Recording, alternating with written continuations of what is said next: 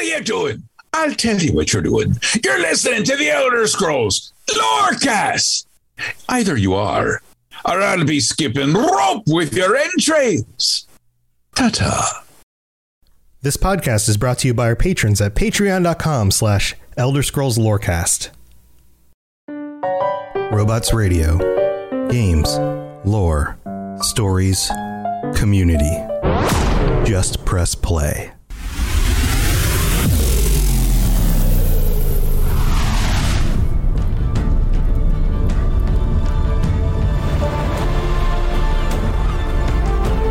Welcome to the Elder Scrolls Lorecast, the podcast where we explore the amazing universe of the Elder Scrolls.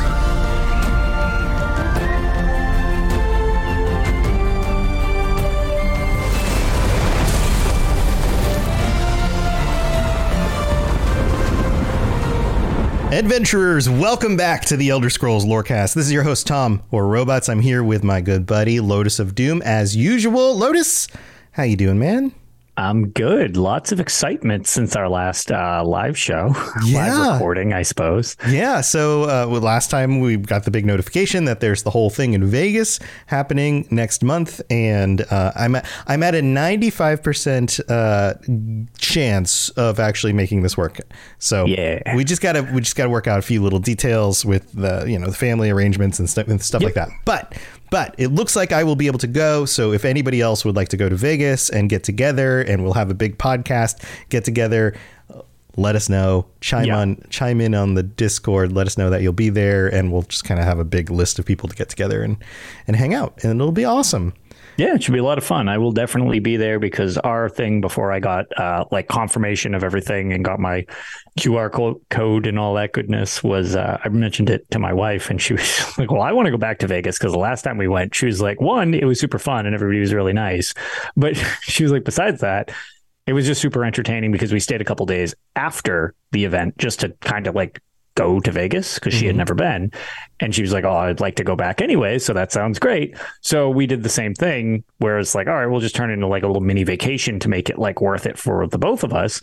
And we did that before I even got confirmation. So I was like, at the worst, we're just going to vacation in Vegas. We're just taking vacation. 5 days. We won't even get into the show. We're just taking vacation. I was like, hopefully I also get to go to the show while I'm there. Yeah. Well, here, I didn't mention this to you during the pre-show while we were chatting about this, but one of the things that I plan to do, and I promise we'll get to the content. We're talking about Summerset today. We're going around still from locations. But one of the things I was thinking about doing was bringing a laptop and kind of an area mic.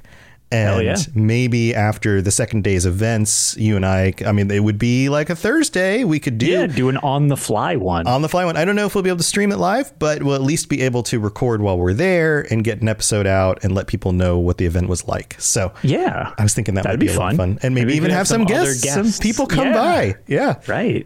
It'll be a party. Yeah. It'll be a lot of fun. Might be a fun little offshoot episode. Yeah. So look forward to that. That'll be in a month or so. And then things will be back to normal. But this week we're talking about Summerset. We're still working our way clockwise around. We're getting there. Around the continent. Now we're off to some islands. We're talking about the Summerset Isles. Roughly that area and some of the isles that encompass that are part of that. Accompany and encompass all combined into one word. Company.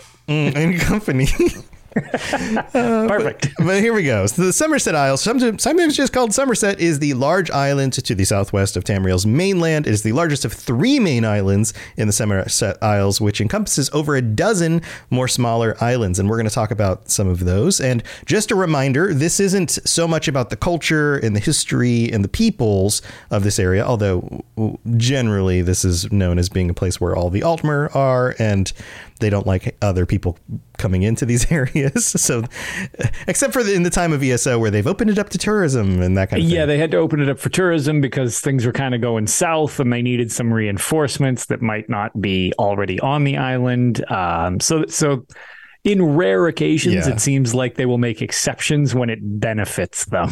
Or benefits the MMO or benefits to the let story. You bring your player into the place. Oh, you're not part of the Dominion? Well, we need a reason to be able to scoot you in real quick. Right. So before we get too far from it, because I was actually kind of interesting, and this is better for the video version, but I mean, it's something all the way back to Arena, and something I mocked when I was playing the Elder Scrolls 1 Arena. Summerset has actually changed its name slightly. Mm-hmm. And this is why I'm always like, the lore is a great thing and it's super entertaining and fun, but you do kind of need to keep it changes when it needs to.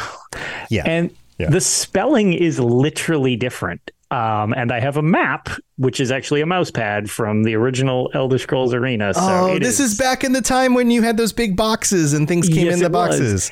And originally it was spelt a little different. It looks like Summerset, Sumur. Summerset was what I was calling it, because it's spelt differently. And it's sort of never explained why it's changed, other than probably it's just easier to say Somerset. Well, Elsewhere has kind of a unique spelling for something that you pronounce as Elsewhere, and they kept it. And I think it's partly because it's supposed to be more foreign. Like, of any of the races that are supposed to feel kind of familiar, probably the High Elves, the Imperials, your high fantasy, and then that you would recognize, like people from like Lord of the Rings or whatever, right? Like these are supposed to be kind of familiar types of sounds, right? Yeah. But yeah, so it was just something that I felt was worth noting, that it kind of looks more like it was pronounced Summerset originally. And then it just kind of morphed into the new spelling with, 2 M's and stuff like that. It's a neat little piece of trivia that kind of changed over time. Right. So it's now Summerset, like the word summer. Summer, yes. Ummer. Right. Correct. So, all right. So the landscape of Summerset Isle is similar to that of its sister island of Auradon. Auradon, we'll talk a little bit about too. It is the zone that was originally where you would go if you were a high elf, if you're doing the whole Aldmeri Dominion stuff in ESO when it first launched before the Summerset expansion, and then they opened up the whole big island. For exploration. But both of these have a warm climate, colorful forests, idyllic meadows, and I really like this word, craggy mountains. Nothing beats the craggiest of mountains. What is that? What do you think that means? When I think of craggy mountains, I mean, I guess Somerset does have them because it's, it goes up and stuff like that. But I'm just picturing like sharp jags coming out of like giant rocks formations everywhere, which does not, my immediate thought when you say that is either High Rock or all of the places in Skyrim. right. But see, the Skyrim mountains feel just more like regular, like snow-capped mountains. Like craggy to me feels like broken up and like jagged. Yeah. So it's a little bit different. But it's pretty good explanation there, I think. Yeah. Very high fantasy aesthetic in the region. Right. Lots of very saturated colors. Yep. The zone feels very bright, like it is a more southern, closer to the equator kind of location. It is one of the most beautiful places you can visit in ESO.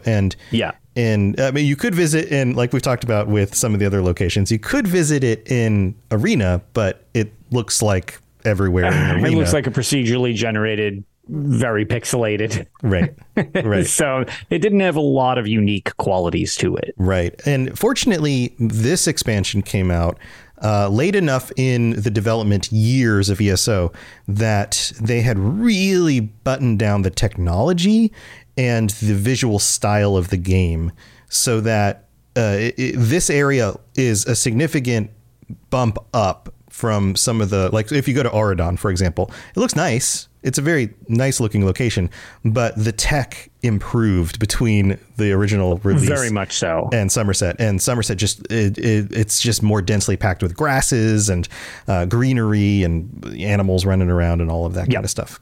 So it is a little bit more pleasant looking. So, and for right now, I'm pulling from just kind of the general geography section of UESP, and it goes on, it says, most of the southern part of the island and a central region in the north are covered with mountains, with a central pass linking the western and eastern parts of the island. The highest mountain on the island is Etten located in the northern region.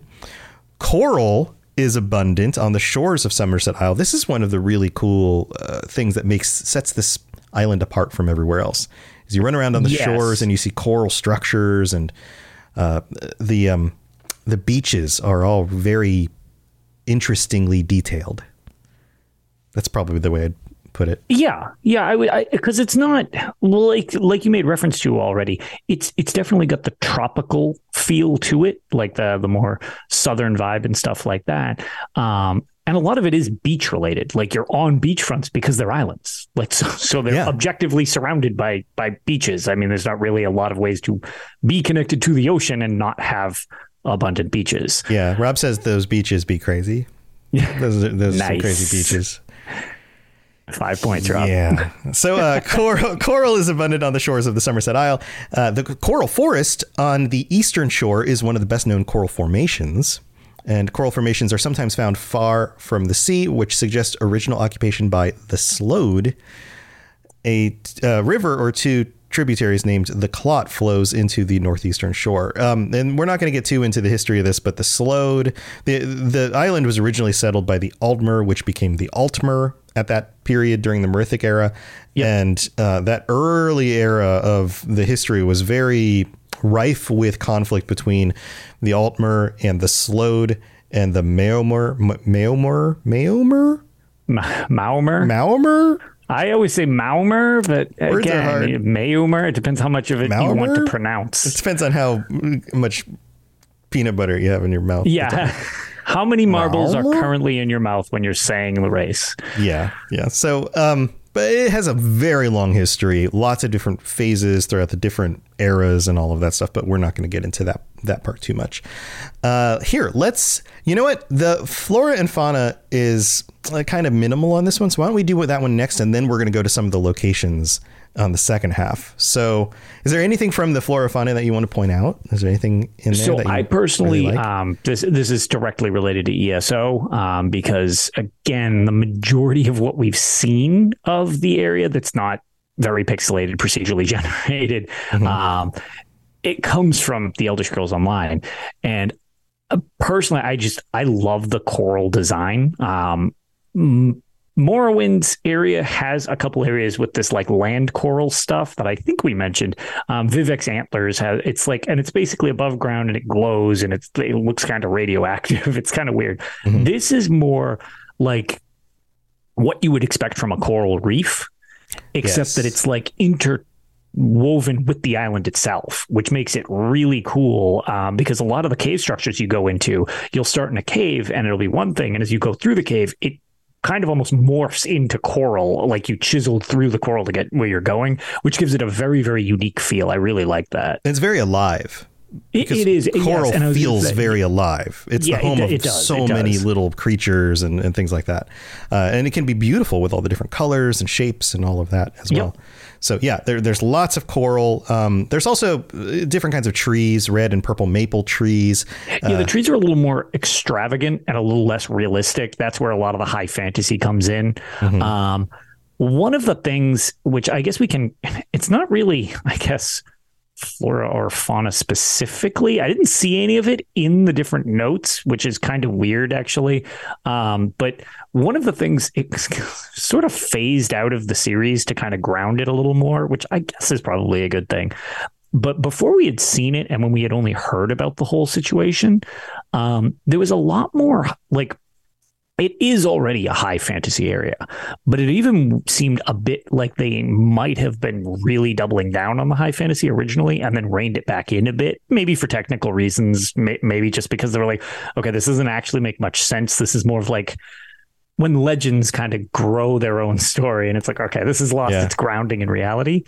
So there was this references. I wish I knew the book offhand, so apologies that I don't have the direct reference to, but there are allusions to the fact that it's like, some of the towers had like dragonfly wing glass windows. Yeah, the glass or butterfly wings or dragonfly wings. You know what I'm talking? Yeah. There's quotes. There's quotes from some of the old lore books about from the lore books about the minarets and the towers that go impossibly high and they're literally sculpted out of words, and it's like, okay, that doesn't make any sense. Right. It all just sounds like a fairy tale. Yeah. Right. Yeah. So it's like that's where it's like when you hear about that, okay, that's interesting. But then it's like, that happens in our real life. A lot of times things get kind of exaggerated to the point where it's like you've lost touch with what it originally was. And it's something that started in one way and then became this extravagant thing until you actually see it. And then it's almost like, oh, you let down because it's like it doesn't live up to its legacy, even if its legacy is totally made up. Right. It's like, the same kind of, it's what they're doing in a lot of those old lore books is they're writing from the perspective of the Imperials. And that is very similar to Western society and the age of exploration, where you have people like Marco Polo going off to some, a random port halfway across the world, and then he doesn't return, but other people return and then tell these crazy stories about Xanadu or wherever. Right. And those stories are based on a little bit of truth and a lot of hearsay and them just making things sound more grand than they actually were or whatever. Right. This is the same kind of thing, that misunderstanding of these foreign worlds and locations. And so you get sort of some of that.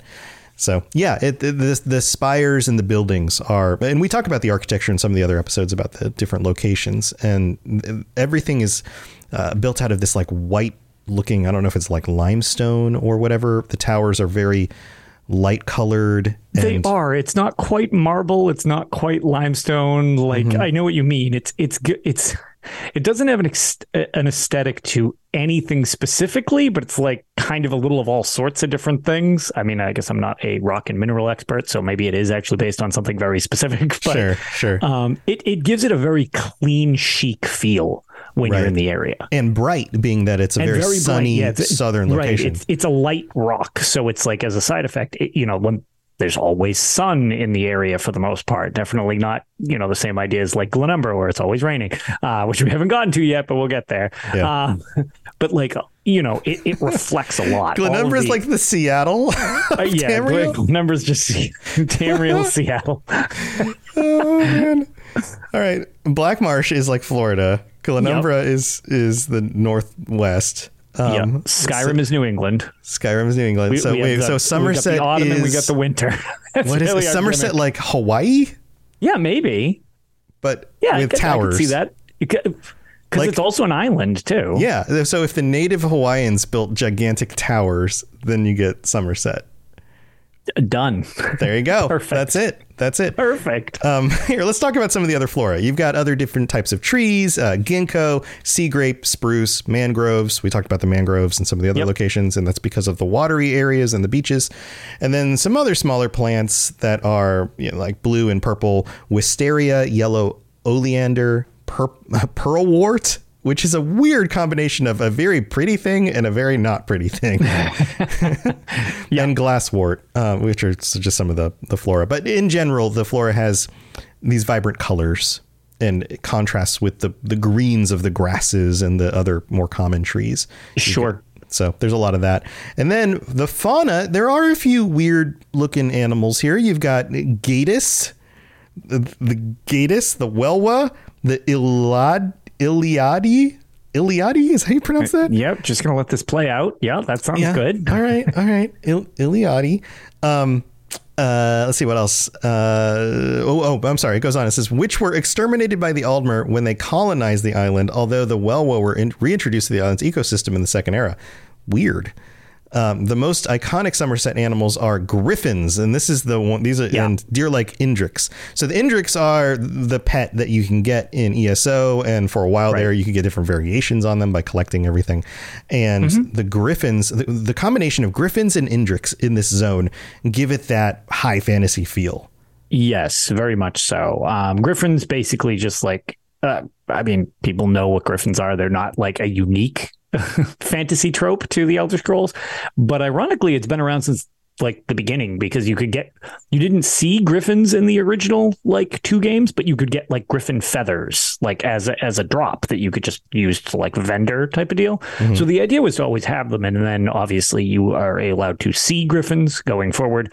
You actually have some interactions with them other than like you fight some as bosses, but then they can be grumpy. You come across them in the world. Be. Yeah. Yes. And also on the flip side, they're kind of used as not really horses because they have horses as well, but basically battle mounts, because like the Welkanar, they're known as the Griffin Riders, and they're like the most feared of the troopers for a lot of the Altmer. So it's like imagine being in a world battle animals. It's like, yeah, imagine being in a world where you're stuck in like medieval warfare tactics, and then all of a sudden mounted soldiers flying on the backs of griffins swoop down at you. Yeah, that's rough. That's OP. If that was in a video game, it would get nerfed. Yes, would be. And actually, I guess on the note of this, it's just kind of weird because this is absolutely one of those situations where, you know, we like to kind of reference like the in-game and also sort of the technical stuff when it comes down to it. And I feel like we've needed to touch on the technical bits with a few of these things recently with discussing this whole thing. There's also another thing that's referred to as quasi-gryphs, which has been introduced to the Elder Scrolls Online, which basically it's a griffin, but it can't fly, because then you'd have flying mounts. Right. Like, it's essentially just a griffin, except it doesn't fly, because then you can just run around on it. Like, yeah. That's really, otherwise it's just a griffin, but they call them a quasi-gryph so that they don't fly. Right. The one other creature that is really notable about this location is called a canna, which is a very exotic looking bird. Think kind of like a parrot with a smaller beak, but also very bright feathers, greens and yellows and blues or reds. And they're specifically bred for their feathers. Gross. I just imagine somebody's job is just like plucking them. Well, they probably kill them and then just like skin them all at once. Yeah, I guess. Yeah. Or maybe they just trim them. I mean, you could trim a bird's feathers. I was going to say, like I said, if you just non-violently pluck them, I suppose that poor bird. Ouch! Stop. Ouch! I feel like the canna wouldn't really enjoy the situation very much. No, it'd be better just to trim them real short, like you do when you've got like a parakeet, you know, and you clip the wings so they can't fly. Right. And then you just, yeah. Anyway, okay. We're getting into the logistics of trimming bird feathers. All right, here's what we're going to do. We're going to take a break. We're going to thank our patrons, and then we'll be back to talk about some of the locations and other islands, because there's a string of other islands that go on with this. So we'll be right back. Our bodies come in different shapes and sizes, so doesn't it make sense that our weight loss plans should too? That's the beauty of Noom. They build a personal plan that factors in dietary restrictions, medical issues, and other personal needs so your plan works for you. Noom doesn't restrict or shame when you want to treat yourself. Their flexible program focuses on progress instead of perfection. You don't have to give up carbs or anything. And with their daily lessons, you can learn something new about your food choices every day. After just a few days of using the app, I learned how to recognize cues for overeating and how to choose the right foods to feel full. Stay focused on what's important to you with Noom's psychology and biology-based approach. Sign up for your trial today at Noom.com. That's Noom.com. And check out Noom's first ever cookbook, The Noom Kitchen, for 100 healthy and delicious recipes to promote better living. Available to buy now wherever books are sold. This is Miss Morlock, Dragonborn, and you are educating yourself to the Elder Scrolls Lorecast. All right, here we are. Rob the Princess has some notes on the quasi-gryph. Because I know, I like the little addition because there is some like more that there is some like logical lore that they kind of toss to it too, where it's like, you know, if they're using magic and selective breeding to make wingless griffins, well, okay, they can't fly around, so they're a lot easier to train. Granted, they can't get away. Like they lose a decent amount of their battle prowess if they can't fly, but nonetheless, like there you go. There's like even like a more in-lore reason as opposed to we don't want to give you flying mounts. Yeah, and this came from one of the newest mounts in the game. Is that some of the detail? Yes, yeah. It was another one of the things like you had mentioned during the events. You can like get tickets and you build these pieces that allow you to collect enough parts to summon an Indrik. Same thing with the quasi-griffs. Quasi-griffs, yeah. Yep. Yeah. So go check that out. It's cool. It's cool stuff. The mounts in ESO they do look really cool. I mean, really they essentially cool. just look like griffins. Yeah. So here, we've got our patrons to shout out. We've got some new ones. Joey T, Obots Adio, which sounds strangely familiar. Yeah, that is weird. Sean B. I can't put my finger on why it sounds familiar, though, so I just give up immediately. Yeah, I don't know. Sean B. Not Sean Bean. That would be cool, too, but this is a different B. Hammerhead. And that's it. Those are our new patrons for this week. Thank you for joining. Welcome to the Patreon. I hope you're enjoying all the extra content and all the other stuff you can get. Also, we're going to shout out our Daedric Princes, Kira C, Neon Knight, and Noodle Al Dente. Thank you for your support as Tier 5 Daedric Princes. And to all 127 of our patrons, thank you so much for your support. If you're interested in helping out, getting all sorts of cool stuff, contributing to this show, being a part of the Patreon, then go to patreon.com/Elder Scrolls Lorecast. It's that simple. And we don't have any new reviews this week, but if you would like to leave us a 5-star review on Apple Podcasts, we'll read it out on a future episode of the show. Plus, it helps us out as well. Yeah. And plus, still appreciate all those 5-star reviews that every time I look at that thing, I was like, a lot of people take the time out of their day to give us a 5-star review, which is very nice. It's very kind of everyone to even just do the slightest little thing, because it's we're in an economy where not go unnoticed. Yeah, we're like, this is the internet economy of the 2020s, right? Like, free podcasts. Go listen to the podcast. You don't have to do anything, and the fact that you would take some time to even just click a button is actually huge, because you have to make a point to go do it, right? Right. You're choosing to spend, even if it doesn't sound like a lot, you are choosing to spend time to do that for us. So, and it is huge. So thank you so much. And then those of you who listen on Spotify or any other platforms, you can always give us a rating on there as well. So thank you for all the 5-star ratings. Our community is amazing. And if let us know if you're going to Vegas. Yes, we want to hang out. Let us know, because I was mentioning it on Tales as well, and just chatting on Twitter about it and everything like that. A lot of times, because we talk so much online, sometimes it might connect and just you think that like it's an obvious connection, like, but a lot of times it's a one-way, like, I know your name from online thing, but you see us doing this, or maybe you just recognize our voice because, again, the majority of you listen to the show and, Tales as well, as opposed to watch them. But it's like, make sure we have context, because a lot of times I'm just like, oh, okay, that's who you are. And it's a little jarring at first when I'm like, if I'm staring blankly, it's because I have not connected the gamer tag to you yet. Yeah, I know thousands of gamer tags at this point, and I'm like, which one is this again? I don't remember right off the top of my head, especially when it's in a different situation. It gets a little trickier. Right. I might have to bring my Robots Radio hat out of retirement. I was going to give it away, and then I didn't. So maybe I should do that. Anyway. Let's move on with the rest of the show. Vegas. Come say hi to us. Or PAX East as well. That's another thing. That's happening beforehand. If you're going there, I know a lot of you are going there.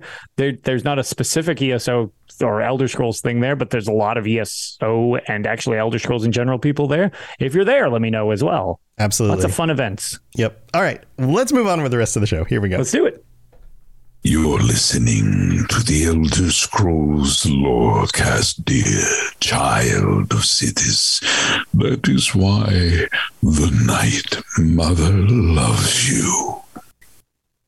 All right, we're back. This is the part of the show where we're going to talk about the locations. We kind of moved it around, but let's start talking about some locations. Here is the quote. I found the quote, Lotus, that you were referring to. It comes from the Pocket Guide to the Empire. Perfect. And it says, and so the first location we're going to talk about is Alinor. Alinor is the capital of the island, of the Isle, and has been described by human traders as, quote, made from glass or insect wings. Other accounts by diplomats of the Riemann dynasty say that it is, quote, a hypnotic swirl of ramparts and impossibly high towers designed to catch the light of the sun and break it into its component colors, which lie draped across its stones until you are thankful for nightfall. What a description. Yeah. So, both of those come from different sections of the Pocket Guide to the Empire, but which totally makes sense, right? This was written from the perspective of somebody from the Empire. So there's that. There's the Crystal Tower, which we've talked about before. Yep. There's the city of Firsthold, which is the largest city in Aradon and the second largest city in the province. And Firsthold is a city built upon the cliffs of the Vaif region in Aradon and with waterways built from the Dikedo River. So cool stuff. And then there's Skywatch, which is a port city in the east of the Summerset Isles. And this is a city that was actually sieged by the Slode towards the end. So there's later dates of the First Era or the mid section of the First Era. A lot of Slode assaults in this area. Yeah, the Slode just really like picking on those Altmer. They do. Don't like them very much. And then there are some other cities we can mention. So we've got Alinar Cloudrest, the Crystal Tower Dusk, which is in the southeastern tip of the island. Etnir, which is the tallest mountain, which we mentioned before. Yep. Lalandril, which is a city that is home to the College of Sapiarchs, located on the western shore. Shimmerine, the city on the eastern shore, also known as the City of Lights. So that city has got a really cool name. Yes. Can you say this one? Salakik on Kur? Beautiful. The birthplace of Vanis Galarian. Awesome. I like how that's its only notable feature. That's the only notable thing in this little summary on the UESP. And then Sunhold, which is a city with a large port on the isle located on the southern shore. The main road to Sunhold winds its way through the eastern pass. So a lot of these are locations that you can go visit in ESO as you go to different sections of the main island. But there are some other islands. We've got the main island of Summerset. We've got Aradon, which we mentioned, which contains the cities of Firsthold, Skywatched, and Volkelgard. But that's, as soon as I say that, I think of the word vocal, like to vocalize something. And then I'm like, that's not how that's pronounced. Yep. Volkelgard. Before we move past Volkelgard, this is the most ridiculous piece of trivia, and it's real dumb, but it's something that my buddy actually found years ago, and we never can look at it the same way. When you are in Elder Scrolls Online, you're one of your starter cities is Volkelgard if you're in the Eldmeri Dominion Alliance. Mm-hmm. And all of the cities have guards in them. So it'll be like Alinor Guard or Whiterun Guard or whatever. Or a Vocal Guard. It's literally just called Vocal Guard, not a Vocal Guard guard. It's just a Vocal Guard. And I'm like, shouldn't it be a Vocal Guard guard? But the name changes just for vocal guards. That's weird. It should be Vocal Guard. Yes, and I can never unsee that. And now if you play Elder Scrolls Online, you can't either. Yeah, and if that guard happened to talk too much, you could call him a Vocal Guard. Great. If you needed to protect him, you would have to guard the Vocal Guard. This is why people listen to this show, I'm sure of it. Yeah. And if you were upset about it and wanted to complain, you would be vocal about guarding the Vocal Guard. Moving right along. All right. So there's Aradon, right? Also, Aradon, this is a fun little tidbit here. Aradon is Aradon, and you say these words multiple times, this starts to sound weird, is also where King Torinan landed while leaving Aldmiris. So during the fleeing of Aldmiris over to Tamriel, this is where the king originally landed. Wasn't actually in Summerset. It was actually in Aradon. Right. So that's kind of cool. Then there's Artaeum, and we can do an entire episode about Artaeum. This is the third largest island on the continent, home of the Sigic Order. Mm-hmm. So time wizards, right? Yep. And one summary of this is an ancient monastic order that has existed for millennia. Also, the island, this is according to the fandom article on this, and I like this summary. The island has a tendency to disappear off the face of Nirn. Oops, where'd it go? Which is true. Like they just... It does. It regularly just is, boop, gone. Yeah, the Sigic Order is like, we're not going to be physically here anymore. Boom. Yeah. There's definitely a few incidents where throughout history they've been like, ooh, yeah, peace. And they just gone. And then they'll pop back up when need be or give people access when need be. But yeah, sometimes they really like to be like hyper neutral to all situations. We'll get into the Sijic Order another time, but like they really tried to stay very divorced from the whole politics of Tamriel. It seems like just kind of watching a lot. Yeah, they definitely got the voyeuristic thing, which is a little weird. But yeah, so it seems like to maximize that type of efficiency, they just kind of delete themselves from where everybody can see them for a while. Yeah. So it's another one of those locations, kind of like the Clockwork City, that just is there, but it's not really there. Right. You can also visit it in ESO. The Summerset expansion includes Artaeum as part of the story and one of the locations you go to. It's actually not very big. And we've talked about this before. The locations themselves are actually not that large. Like if Summerset in ESO was a real location, you could walk across the entire island in like an hour. Like it's not that big. Right. Yeah. Where it's like probably a several day travel if you were to do to scale proportionately. But yeah. So video games. Right. So there's a bunch of other minor islands. The first of which is Ivea, which is a small island located northwest of the Summerset Isles. It was settled by Archmage Shalador in the Second Era to be a safe haven for mages from the troubles of war. Sheogorath once tricked Shalagor into giving up the island as part of the Shivering Isles, but it was later returned in the Second Era. Yes. Another weird little bit of trivia. You have it is in the Mages Guild storyline in the Elder Scrolls Online, and it is a travelable location. However, it's basically obscured on the map where you need to go through a Mages Guild portal at a Mages Guild in order to go there. Right.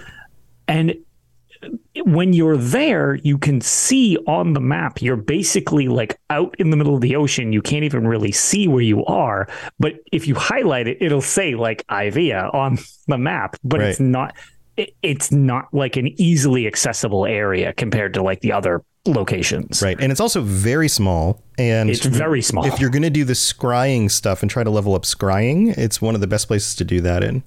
Because you can just do laps around it. Space. Yeah, it's really easy to get from one place to dig up another thing, then get another hint, and then go dig up another sense. thing. Yeah, it like pro strats there, everybody. Yeah, I did not do that there. That is actually pretty solid. Yeah. So then there's Aranorn. Aranorn Isle is located off the eastern coast of Skywatch and Auradon. It is used as a shipping complex and a warehouse for incoming ships to Skywatch. The Slode used the island as a base for the sack of Skywatch. Thanks, Slode. Not too much else about Slode. Yeah, not too much else about that island. Baranim with two eyes is an isolated isle off the coast of Mathisen. This was once the central hub for Aldemer commerce before becoming abandoned by their descendants. A large ruin exists on the island. Then there's Salatar. Salatar is an island far from the Isle of Summerset. It was created by the Altmer known as Aranius. Aranius.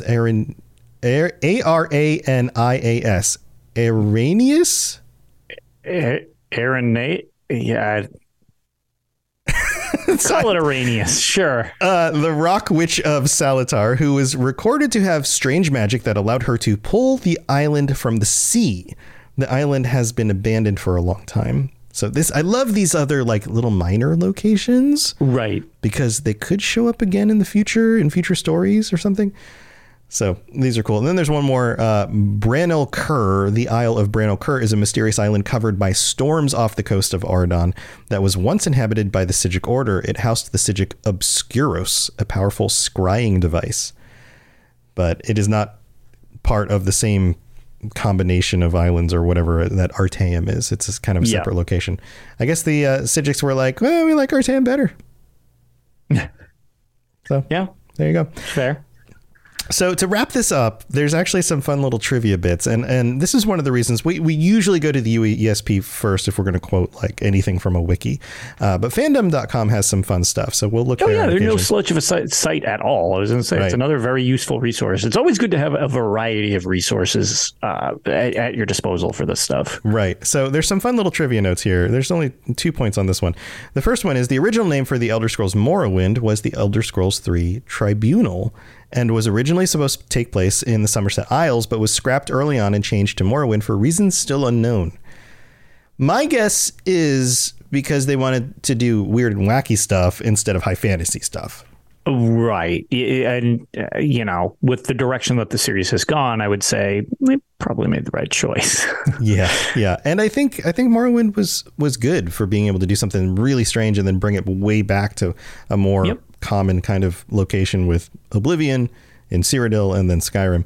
So the other note here is bartender rumors in the Elder Scrolls Arena. So according to what bartenders will say in Arena, and I don't know if you ever came across this, Lotus, they include the line, quote, "My prophet says Summerset Isle, spelled incorrectly to the 2 ways that we mentioned already. Yeah. This one has 2 M's and a U instead of 1 M and a U, or 2 M's and an E.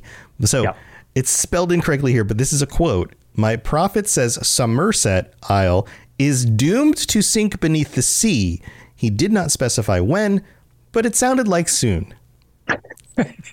Well, it hasn't happened yet. And there's the whole sinking under the sea thing from Aldmiris. So maybe there was just confusion there. Maybe the prophet was confused, or maybe the writers just hadn't really incorporated that into the history of the lore. Or maybe it became Yakuta, where they sunk that island instead. Maybe for the series, Thras can't keep its head above water, pun intended, I guess. There's a lot of sinking islands and islands that are there but aren't there, or are they there? I feel like there's a lot of buoyancy problems in there. Yeah. So there is that as well. But it is definitely a location that's worth checking out if you haven't played ESO and played the Summerset expansion and want to just even go on a tour and see what it looks like, or look up some videos of it. It's very pretty, especially for even for an MMO that's been out for years and years and years now. Yeah, we're almost about to celebrate the 9th anniversary of Elder Scrolls Online. Yeah, that's amazing. So there you go. Pulling in Atlantis in 5th era, says HDD in chat. Yeah, HD seems very highly plausible. Yeah. Aldmiris? Atlantis? I never thought about that similarity either. There it is. So that's going to do it for Summerset. We will continue our exploration across Tamriel on the next episode. But Lotus, before we head out, you got anything else going on you want to share? No, that's pretty much it. Really, it's just been a lot of event planning for me. And other than that, just the usual. We've got Tales of Tamriel being recorded again, hopefully this weekend without too much problem. And just kind of covering the news and stuff like that. We've got new dungeons on the way, as well as some combat changes, but in a good way, coming to the game and stuff like that. Right on the horizon. Changes. It's just a few more weeks away for PC, and then a little bit, actually not even a few weeks for PC, a few more weeks for console, and that's 2 weeks after PC. So it's right on the horizon if that's your type of deal. We spent the most of the last year with everybody all debating and clamoring about combat changes. They're ruining the game. Blah blah blah blah blah. So now they're fixing them. We're back to yay combat changes. So yeah, it's I guess just like as a very quick synopsis, I was actually one of the people who did not really care for the direction of combat. Did it ruin the game? No, but I did not. It was very much missing the mark that they kept saying they were going for, which was like, we want to get more people into being able to do more challenging things by nerfing things. And it was like, well, that doesn't make any, like, nerfing content, I guess, but nerfing us, how would that help? And it was, they had been mentioning a way of kind of hybridizing and stuff like that. And there was some varying debates, and if people want different things, it's very hard to appease both. You can't give everybody everything everybody wants. And one of the things that I felt was a very strong addition, and then it went through an iteration of changes constantly, was this Oaken Soul ring and all this stuff. And without going on a huge diatribe, you can check out Tales of Tamriel if you want. We had guests on who do this for a literal living, is analyze this stuff, giving their different perspectives and things like that. But they kind of stopped. My big problem was they just kept changing everything. So everything became, here's an overhaul. And then the next patch, it's an overhaul again. And I was like, I don't have the time to keep up with learning all of this over and over and over again. Just pick something and go with it. And they've kind of picked something and have been going with it, which is what I wanted. And I'm like, okay. Is it a good thing? So there are a lot of good combat changes for tanks, which are all great quality of life things, which I love. Makes it much more intuitive. And they brought back a couple features that have been gone for years that people missed. So great features. And they brought this Oaken Soul thing where you only have to use one bar instead of two in the game. And it opened up this whole swath of new heavy attack style builds for those of you who don't like this thing called weaving in the game, which is very divisive. And it's allowing people into all this new stuff. And I've completely changed from doing the old style DPS to doing this just because I think it's so much fun. So they've, in a sense, given people the option to do one or the other, whatever they prefer. Literally seemed like an impossibility at the time. It's like, well, if you like light attack weaving, you can't both do light attack weaving as a thing and also not do light attack weaving as a thing? Would you instead sort of did? Would you instead just cast your abilities and on occasion do your heavy attacks to get your stamina or magicka back? So basically, yes, you throw down your abilities or your damage over time things, any buffs you've got, and then because the Oaken Soul Ring has this thing that empowers your heavy attacks to do more damage, you can build around making your heavy attacks do a lot of damage. So you just throw a couple damage over time effects on, and you just heavy attack until you need to recast your dots. You'll never be quite as strong as somebody who is masterful at light attack weaving. Sure. But we objectively can do basically the hardest content you can. We in fact just did one of the new dungeon speedrun no death hard modes all at the same time in the dungeon called Graven Deep, with 3 of us only using that new heavy attack style thing. Yeah. And that was it. You would have to get the Oaken Soul Ring. That makes it easiest. Okay, and where do you get that? How do you get that? It's like a quest? Antiquity. Okay. It's like so you basically use the antiquities feature where you scry and dig up and stuff like that, and it's made of 5 parts. So you just kind of piece it together, and it's a new mythic item. Right. Cool. But you can do it without, as long as you just get a skill that gives you this empower ability type of thing. So you would do that. Super theory crafty in this show. It's just that's been like the shift to the game. I think it's fantastic. It's allowed so many people after last year kind of having like a burnout feel, myself included to a degree, not quite to the extreme because I love all aspects of the game, but the combat really was not feeling great. I have not enjoyed combat this much since I first started playing Elder Scrolls Online for an endorsement. Like some people don't like it because they're like, oh, it's too easy. Then you can still use the other one because technically you can do better.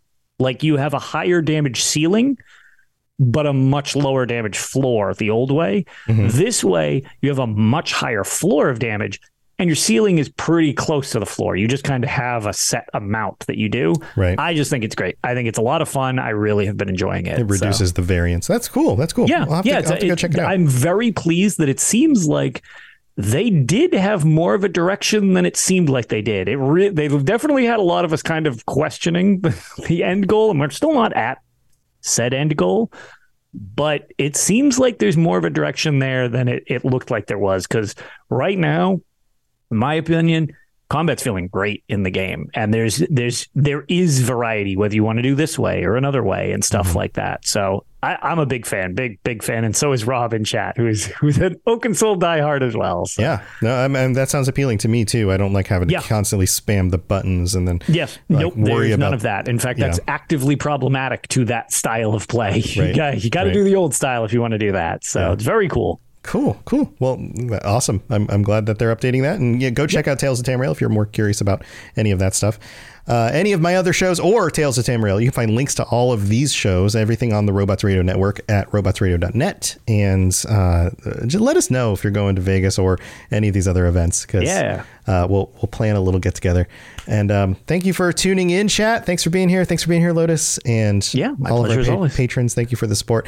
And we'll be back next week. And until then, stay safe out there exploring Tamriel. We'll see you guys next time. Bye, everybody. Have a good one. Thanks for joining us. We'd love to hear from you. You can reach me on Twitter at robots_radio or Lotus of Doom at Lotus of Doom. Also, you can join us on the Robots Radio Discord channel. You can easily just search Robots Radio Discord on Google or check the description underneath the podcast. Also, this podcast is recorded live every week on Thursday nights, 9 p.m. Eastern, 6 p.m. Pacific on the Robots Radio channels on Twitch, YouTube, and on Facebook. So just search Robots Radio on any of those platforms. Come join us. We'd love to chat with you while we record the show, or before or after. Either way, just come hang out with us. And if you're looking for more information about my shows and the shows on the Robots Radio Network, go to robotsradio.net for all the information about all the shows on the network, including the Robots Radio Rocket Club, where I help both new and existing podcasters to grow their shows, build their audiences, and create the best podcasts they possibly can. All of that at robotsradio.net. We'll see you next time.